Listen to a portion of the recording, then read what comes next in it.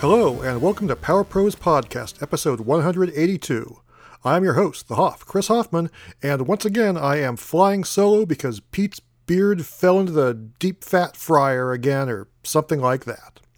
Nonetheless, I am back to talk about what's going on in the world of Nintendo, including some game impressions, a little bit of news, and then this week's big topic, which is all about dream-based games. First, though, we're going to kick things off with some game impressions, starting with one I've been quite looking forward to, and that is The Legend of Zelda: Link's Awakening for Switch. This game is pretty much everything I could want out of a remake. It takes a beloved, fantastic classic, gives it a thorough visual overhaul, keeps 95% of the gameplay intact, and adds just enough new twists to keep veterans like me on their toes. At its core, this is classic, top-down 2D Zelda at its finest. You explore the overworld, you visit dungeons, you acquire new items that let you get to new areas, you discover secrets, and then repeat. In a way, it's insane that this is the same series as The Legend of Zelda Breath of the Wild, because they really look and play almost nothing alike, yet they still have that same great sense of adventure at their core. That aside, one thing I love about both this game and the original Link's Awakening is its sense of imagination and goofiness.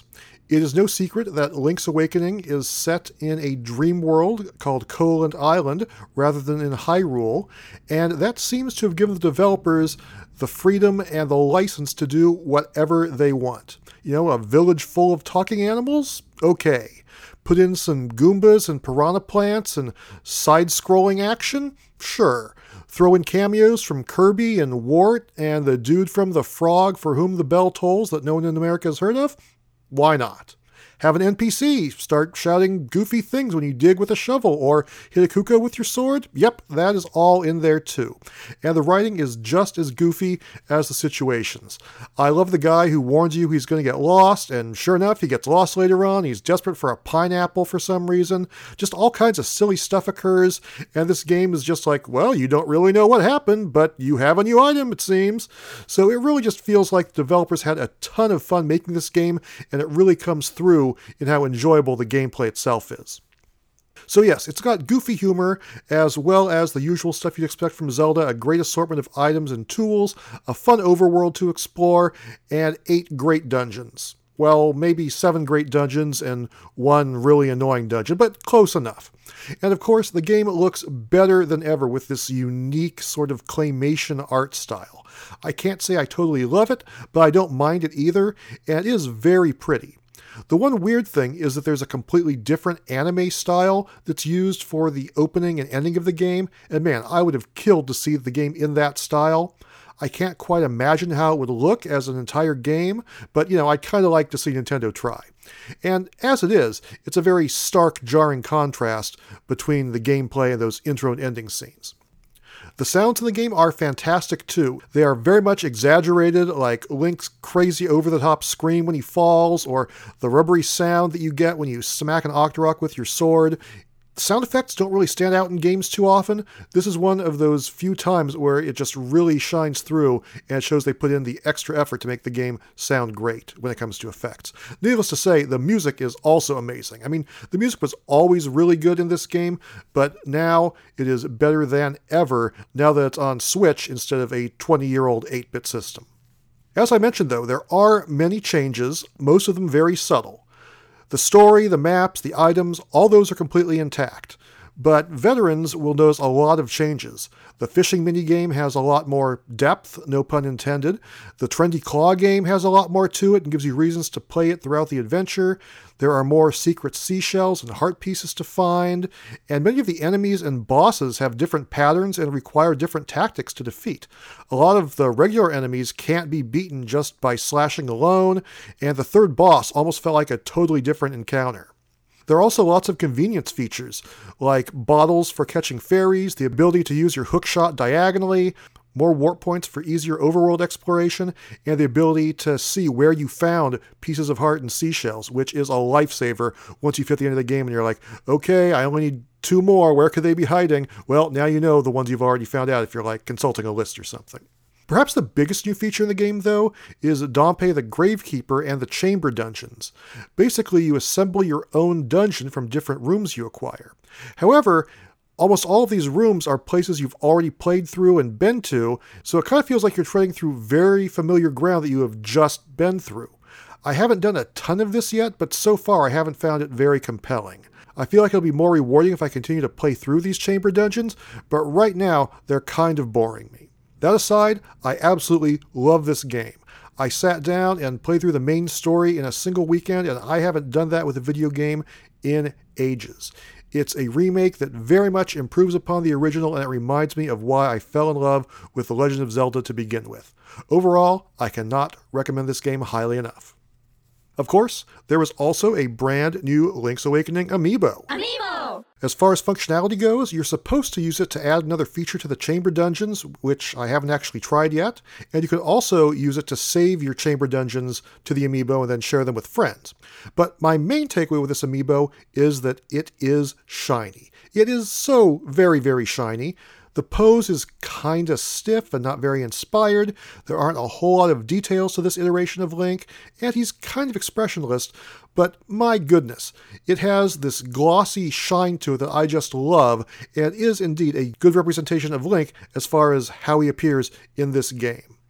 I will give this amiibo a recommendation based on its shininess and glossiness alone. Then, in addition to that, there were also 3 brand new Super Smash Bros. Amiibo recently released: Squirtle, Ivysaur, and Snake. Squirtle and Ivysaur are pretty much what you'd expect, which is to say great representations of the characters. Being Pokemon, they aren't especially complex or detailed and have pretty simple color schemes, but they are very cool, especially Ivysaur. The vines and leaves and flower on his back add a very nice dynamic element to the figurine. Snake, meanwhile, is my favorite of this group. Yes, he's a favorite character of mine, so that certainly helps, but the level of detail on this amiibo is kind of insane. It's the character from Smash Brothers, so that means a lot of straps and pouches and buckles on his outfit, and they did not skimp on any of that stuff. Wrinkles on the clothing, the stitching, it is all there. It is so detailed that I feel like it's an HD amiibo or something. I am very glad to finally have Snake in my collection, along with Squirtle and Ivysaur as well.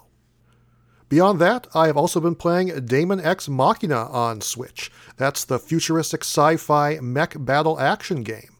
I played through the first several missions of the game, specifically in the prologue demo. It certainly does seem better than the old demo that came out many months ago. Maybe that's because I knew what to expect, or maybe that's because it's more focused and streamlined now, but for whatever reason, I like it a lot better than I did before, and going out into the field with your mech and blowing up enemies is definitely fun. However, I'm still not totally sold on the concept. I really feel like they're holding back on the cool stuff. You start the game with a shield in one hand and this little pea shooter in the other, basically the mech equivalent of a musket rifle, and that's all you have to fight with at first. Even if they just gave you a bunch of cool stuff, lasers and missiles and chain guns and whatnot in the first mission, and then took them away after that, at least it would really pull you into the game and it would tell you, yes, stick around, you're going to get some really cool stuff if you keep playing. Even so, this time at least, I was able to get a sword fairly early on, and that definitely adds to the cool, visceral feel I was hoping to get out of this game, and that's one reason I like the game better now than I did in the previous demo. But still, I can tell they're holding back. Where are the other cool weapons? Where are these cool giant bosses that I know I'm supposed to be fighting? That stuff isn't in those first few levels, and I feel like the slow burn approach is not best for this type of game. Another questionable aspect is that while the mechs look super cool, almost all of the human pilots look like they were created using some randomized custom character editor generator or something. They're just not very appealing. On the other hand, it does feature an ice cream parlor that offers you stat boosts for eating ice cream, so definitely I say kudos for that. Anyway, despite its pacing, I am enjoying Daemon Ex Machina so far. I would love to see what comes next. The demo progress does carry over into the main game, but as I predicted months ago, the biggest problem is that this title is being released at a very busy time of year, and I just don't know if I'll be able to find the time to fit this into my schedule amid stuff like Zelda and Astral Chain and Dragon Quest XI and Untitled Goose Game and Ori and the Blind Forest and everything else that's coming out around this time. So we shall see if I play more from here.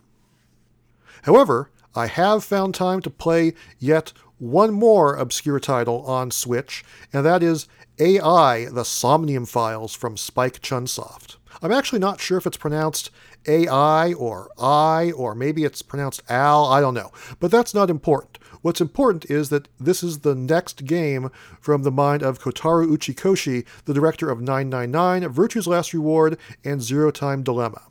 I love those games. They were basically these brilliant puzzle adventures on DS and 3DS, so I made sure to not let this one slip past me, even during this busy time of year.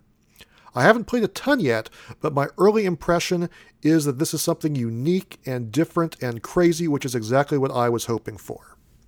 To be honest, I had no idea what the game was in terms of gameplay before I bought it and popped it into my system. It turns out it's sort of a point-and-click adventure mystery. You play as Detective Kaname Date, member of a special organization called Abyss, who has an onboard AI built into his fake left eye, which is, for some reason, personified as a cyclopean teddy bear named Aiba. Yeah, it's very weird. Date, like many Japanese game protagonists, he has very fancy, sexy hair, and he is like a grizzled vet at the ripe old age of about 24 years old, as far as I can tell. Anyway, there doesn't seem to be any combat or action in the game so far, but you point and click to investigate crime scenes, you talk to witnesses, and you search for clues, and thanks to your robo-eye, you can even use functions like X-ray vision and a zoom feature. However, in addition to exploring crime scenes in the real world, you also get to explore the world of dreams, which is known as Somnium, thus the game's title. And in this dream world, Aiba is suddenly an exotic young anime woman who also has fancy, sexy hair, and you control her as you try to interact with this world and break through mental locks to dig through people's subconscious and discover the truth that's hidden within the deepest layers of their psyche.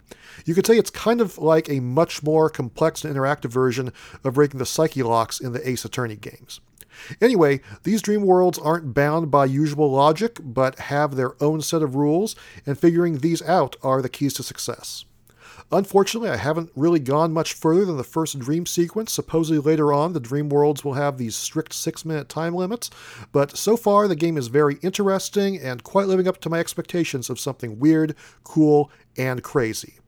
I don't really know what to expect going forward, but I am very, very intrigued and cannot wait to play more. The last title I've been playing recently is not on Switch, but on mobile, and that is Mario Kart Tour. And yes, it certainly has a lot of the Mario Kart trappings. Lots of characters, lots of items to throw at your opponents, lots of tracks. It also looks great. It pretty much looks just as pretty as any Mario Kart game to ever come out on console. On top of that, it does have exclusive tracks based on real locations. Like right now, there is a New York course, so that's pretty cool. And to go along with this new location are new characters like Pauline, who's never been in a Mario Kart game before, and this spiffy, suave, suited Mario. However, when it comes to the gameplay, you do indeed accelerate automatically, and you really only have to focus on steering and using items, and you do that by moving your finger around on the touchscreen. So far, the vertical screen has not been an issue for me, but I haven't found the gameplay, this touch and drag based steering, to be very satisfying. For me, I'm finding it kind of awkward and difficult to use. I would much rather be playing on regular controls. Also, it seems like there is a huge emphasis on microtransactions. The game is called Mario Kart, but so far, I can't even play as Mario. I can only play as Toad and Peach. Getting the characters seems to be gacha-based, and some provide advantages on certain tracks, so it's a blend of blind luck and pay to win that I am not very fond of so far. Ultimately, it seems pretty decent for a free game, but I think the minute they start expecting me to pay out money, I will absolutely go back to just playing Mario Kart 8 Deluxe on Switch. We'll see how it goes. That's all I've got for game impressions, but I do have time for a little bit of news. The only news item I wanted to bring up this week is that Dragon Quest 1 through 3 are all going to be on the Switch in the eShop by the time you hear this. These games have sort of been lost to time as far as Nintendo systems go over the last several years. The last time we saw them was back on Game Boy Color. There haven't been any virtual console releases or anything like that in North America, but now they are finally back on Switch. However, these aren't the original games. They're a strange amalgam of 16-bit and modern HD visuals, but they are still 2D. Regardless, whatever you think of that new facelift, they are finally back, which is great. On the other hand, I think it's absolutely insane that they are coming out on the same day as Dragon Quest XI. I mean, if you're already a Dragon Quest fan, you're like, okay, this is awesome, then, you'll probably buy them up right away. But, if you're a new fan, and that's probably a lot of the potential audience out there, that is a lot of Dragon Quest arriving all at once. I think they'd want to bring Dragon Quest XI out, hook new fans, and then say like, oh, hey, here's all these other great Dragon Quest games you can pick up for a relatively cheap price. But no, they're all landing on the same day. I mean, to this day, I have never finished a single Dragon Quest game, and putting 4 out all at the same time is definitely a good way to try to convince me I am not going to finish any of these either. Still, I'm glad they're out there. If they do a physical release, probably all together, I would absolutely get the lot of them. Or you can just grab them right now off the eShop. They are available for the strange prices of $5, $6.50, and $12.50 respectively. That's all there is for news this week, so I'm going to move along to a little bit of listener mail. The first letter this week comes from listener Andrew, who writes, "Love the show. I was wondering if you guys would ever consider having a recurring or semi-recurring segment discussing games you've been playing that aren't all that new. Something like a dive into the backlog, where you could give updated thoughts on games from previous weeks if you've continued to play them. Of course, it could be any game from your backlog. If not that, maybe it could work into a big topic somehow. I always like hearing your thoughts on my favorite Nintendo games. Thanks." Well, you are welcome, Andrew, and thank you very much for writing. That is a very interesting thought. I would love to do it, although, to be honest, there are many weeks where I'm so busy playing the new stuff I don't have any time to go back and get caught up on the old stuff or play anything in the backlog. It can be a real issue these days with so much amazing stuff constantly coming out on Switch. However, at the very least, I have been wanting to do something like this, very possibly a big topic where we do check out some of these older classics that we somehow missed originally. It is a great idea. We will see what we can do. And then we have a letter from listener Brian Booth, who asks, "Okay guys, how does the Genesis Mini measure up? Not just to other mini systems, although I'm curious, but to other Sega collections that have been released over the years. Inquiring minds want to know." I'm glad you asked this, Brian, and in fact, to answer that question, our next episode will be a special bonus episode that's all about the Genesis Mini and the Genesis's 30th anniversary, so please stay tuned. Thanks again, guys, for writing in. And that does it for letters this week, so let's take an intermission. And nope, Pete is not interrupting me this week, believe it or not. No Pete around. So we will take an intermission, and then when we come back, we will discuss this week's big topic, which is Dream Games.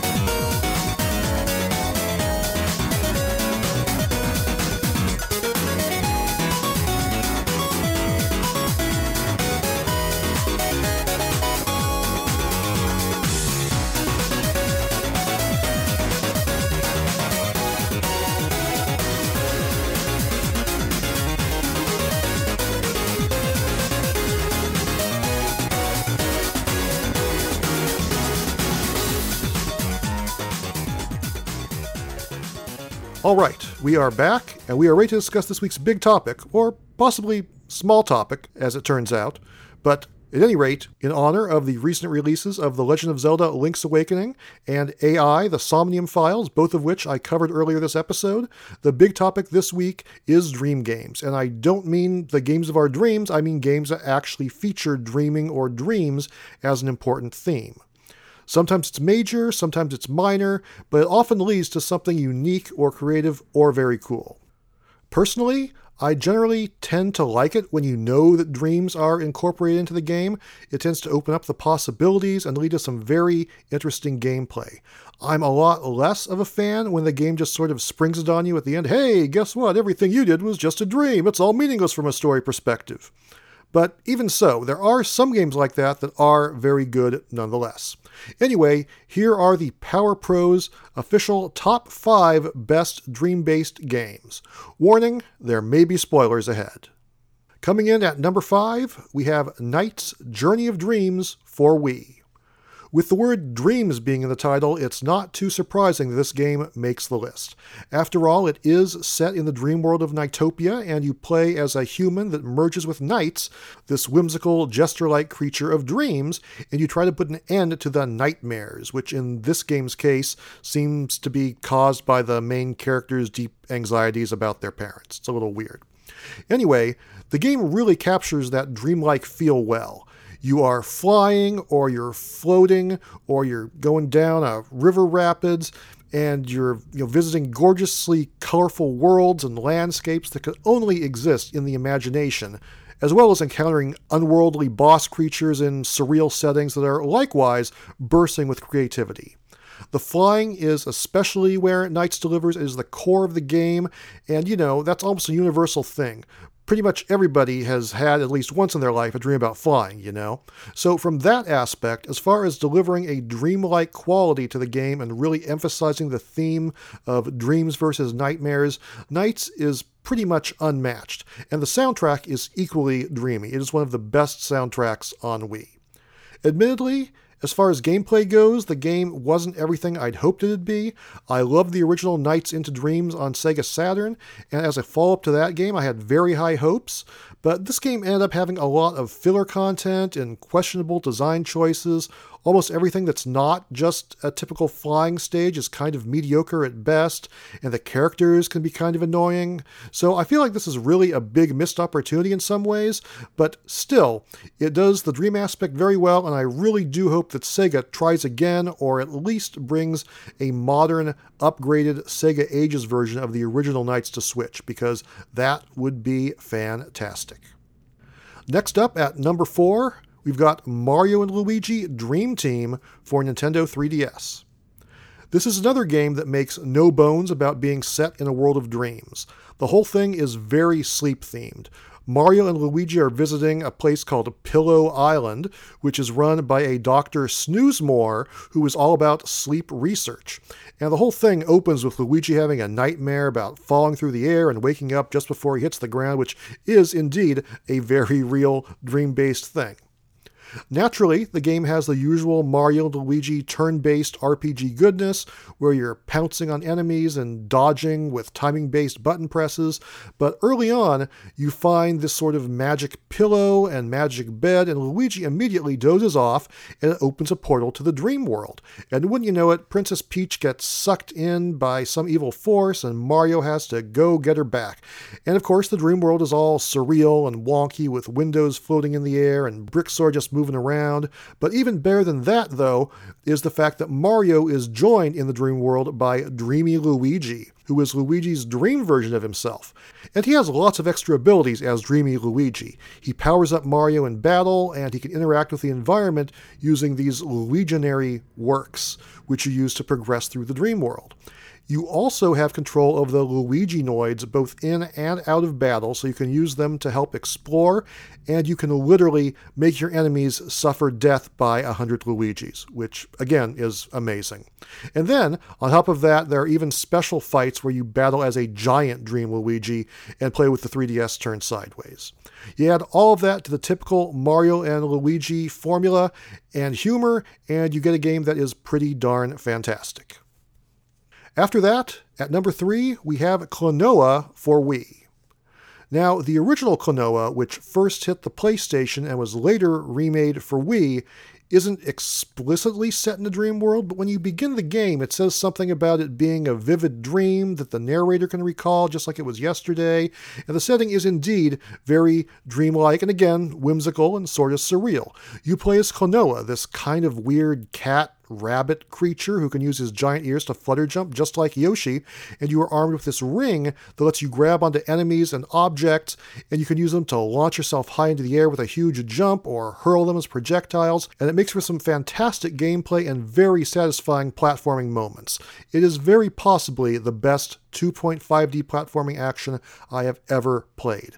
Naturally, you're exploring a variety of creative environments such as villages and jungles and caves and enemy bases. You're seeing waterfalls that are flowing up instead of down, and you battle big, colorful bosses by throwing their projectiles back at them. So it is super fun as a platformer, but then at the end what happens, and again, big spoiler here, you find out that Klonoa, the main character, doesn't really exist in this world, and that he was just an imaginary creature summoned from the world of dreams, and he sort of gets sucked into an abyss and disappears at the end. I mean, technically, I guess he's a dream within a dream or something, but it's pretty much the most heartbreaking ending ever. It's also just a really fun game with amazing play mechanics, and the memorable ending with the dream tie-in is just icing on the cake. Some of the Klonoa sequels have been more explicit about the dream setting, like the Game Boy Advance puzzle platformers were called Klonoa Empire of Dreams and Klonoa 2 Dream Champ Tournament, for example. But the first Klonoa, I would say, or more specifically its remake, is still the best, in my opinion. Unfortunately, the series has failed to ever really gain any traction and has pretty much faded into obscurity at this point. But there is a rumor that Bandai Namco is going to revive the series on Switch due to a recent copyright placed on the name Klonoa Encore. And if that happened, that would be absolutely awesome. Next up, we have Disney's Magical Quest starring Mickey Mouse for the Super NES. Now, here we have another great platformer, this one from the 16-bit era and made by Capcom. In this one, you play as Mickey Mouse, obviously, and Pluto is run off, and before you know it, you are on a great grand platforming adventure. You're climbing giant beanstalks and navigating forests by swimming through tree sap and jumping across floating leaves. Then you make your way through a blazing inferno and icy slippery mountains where you ride on a huge ice cube.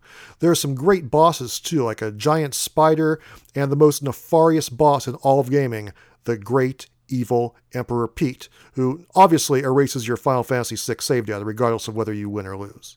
No, that's a big lie, of course. But the real star of the game is its mechanics. Mickey has a grab ability, which he can use to throw blocks and stun enemies and use them as weapons, and he can also gain the power to switch costumes. He can turn into a magician, a firefighter, or a mountaineer, each with their own powers, like firing magic blasts or spraying water. The Mountaineer, though, is especially cool since it gives you this Bionic Commando-style grapple that lets you swing and climb all over the place and makes the game really, really fun. Of course, at the end of the adventure, Mickey wakes up in bed and the whole thing was just a dream, and while I think that is pretty lame from a story perspective, the game is fantastic, and so for that reason alone, it is on this list. In fact, I would go so far as to say it's not only one of the best games featuring dreams, but one of the best licensed games ever made. Finally, coming in at number 1, we have Super Mario Bros. 2 for the NES. Are you shocked and surprised? No, probably not, as long as you knew that this game was all set in a dream.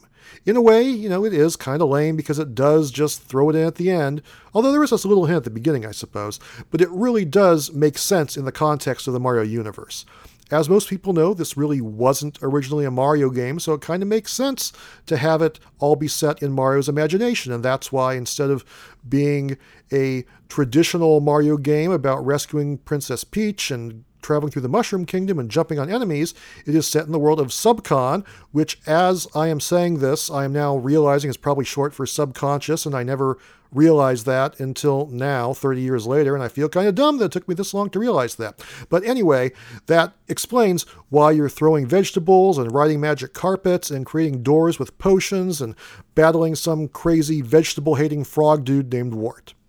So yes, this game is just also really, really fun. The jumping and throwing play mechanics are really solid, and the inclusion of not only Mario, but Luigi, Princess Toadstool, and Toad as distinct playable characters really expanded the Mario lore. The graphics and music are outstanding for their time as well, but the main reason I can forgive and even love the whole dream twist at the end is that you get that really nifty ending of Mario lying in bed, snoring away with his sleeping cap on, which was just really darn cool back in the days of the NES, and even cool now. Sure, it was all just a dream, but it is a great game any way you slice it. So that is our official top 5 dream-based games, but I do want to give an honorable mention shout-out to one more, and that is Tetris.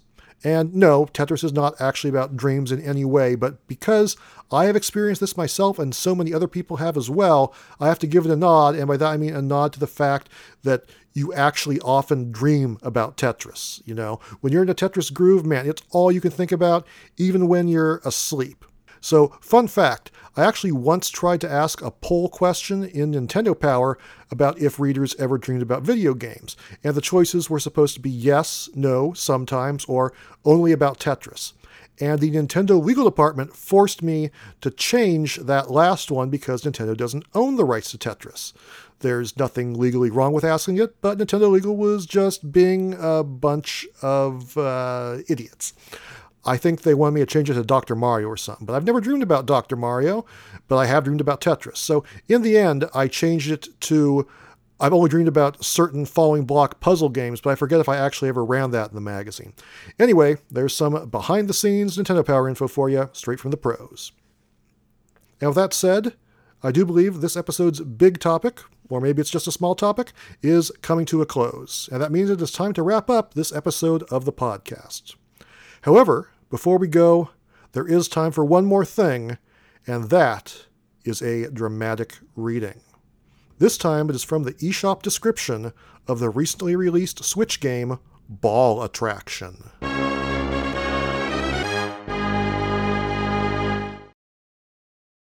Excite adventure game. Ball Attraction is an easy, simple, but challenge game. Just control the ball through a variety of obstacles. Do not touch other colors. It would make balls suction more powerful when you attracted more balls. No music, but game sound that makes you relax and idle. Not only can use control stick to enjoy all levels, but also can control the ball by touching screen at the same time. Yeah, really? I think that dramatic reading pretty much speaks for itself. And if I make any comments, this podcast might run the risk of suddenly being rated M for mature. So I think I'll just leave it at that. So yeah, that does it for this week. As always, you can find us at powerpros.podbean.com. You can follow us at powerprospod on both Facebook and Twitter. And you can follow me, The Hoff, on Twitter at Chris The Hoff. You can also email us at powerprospod@gmail.com. And if you like the podcast, it would be great if you told your friends about us. Thanks for listening, everybody. For myself and my good friend Knight, let's check it out. We will see you next time.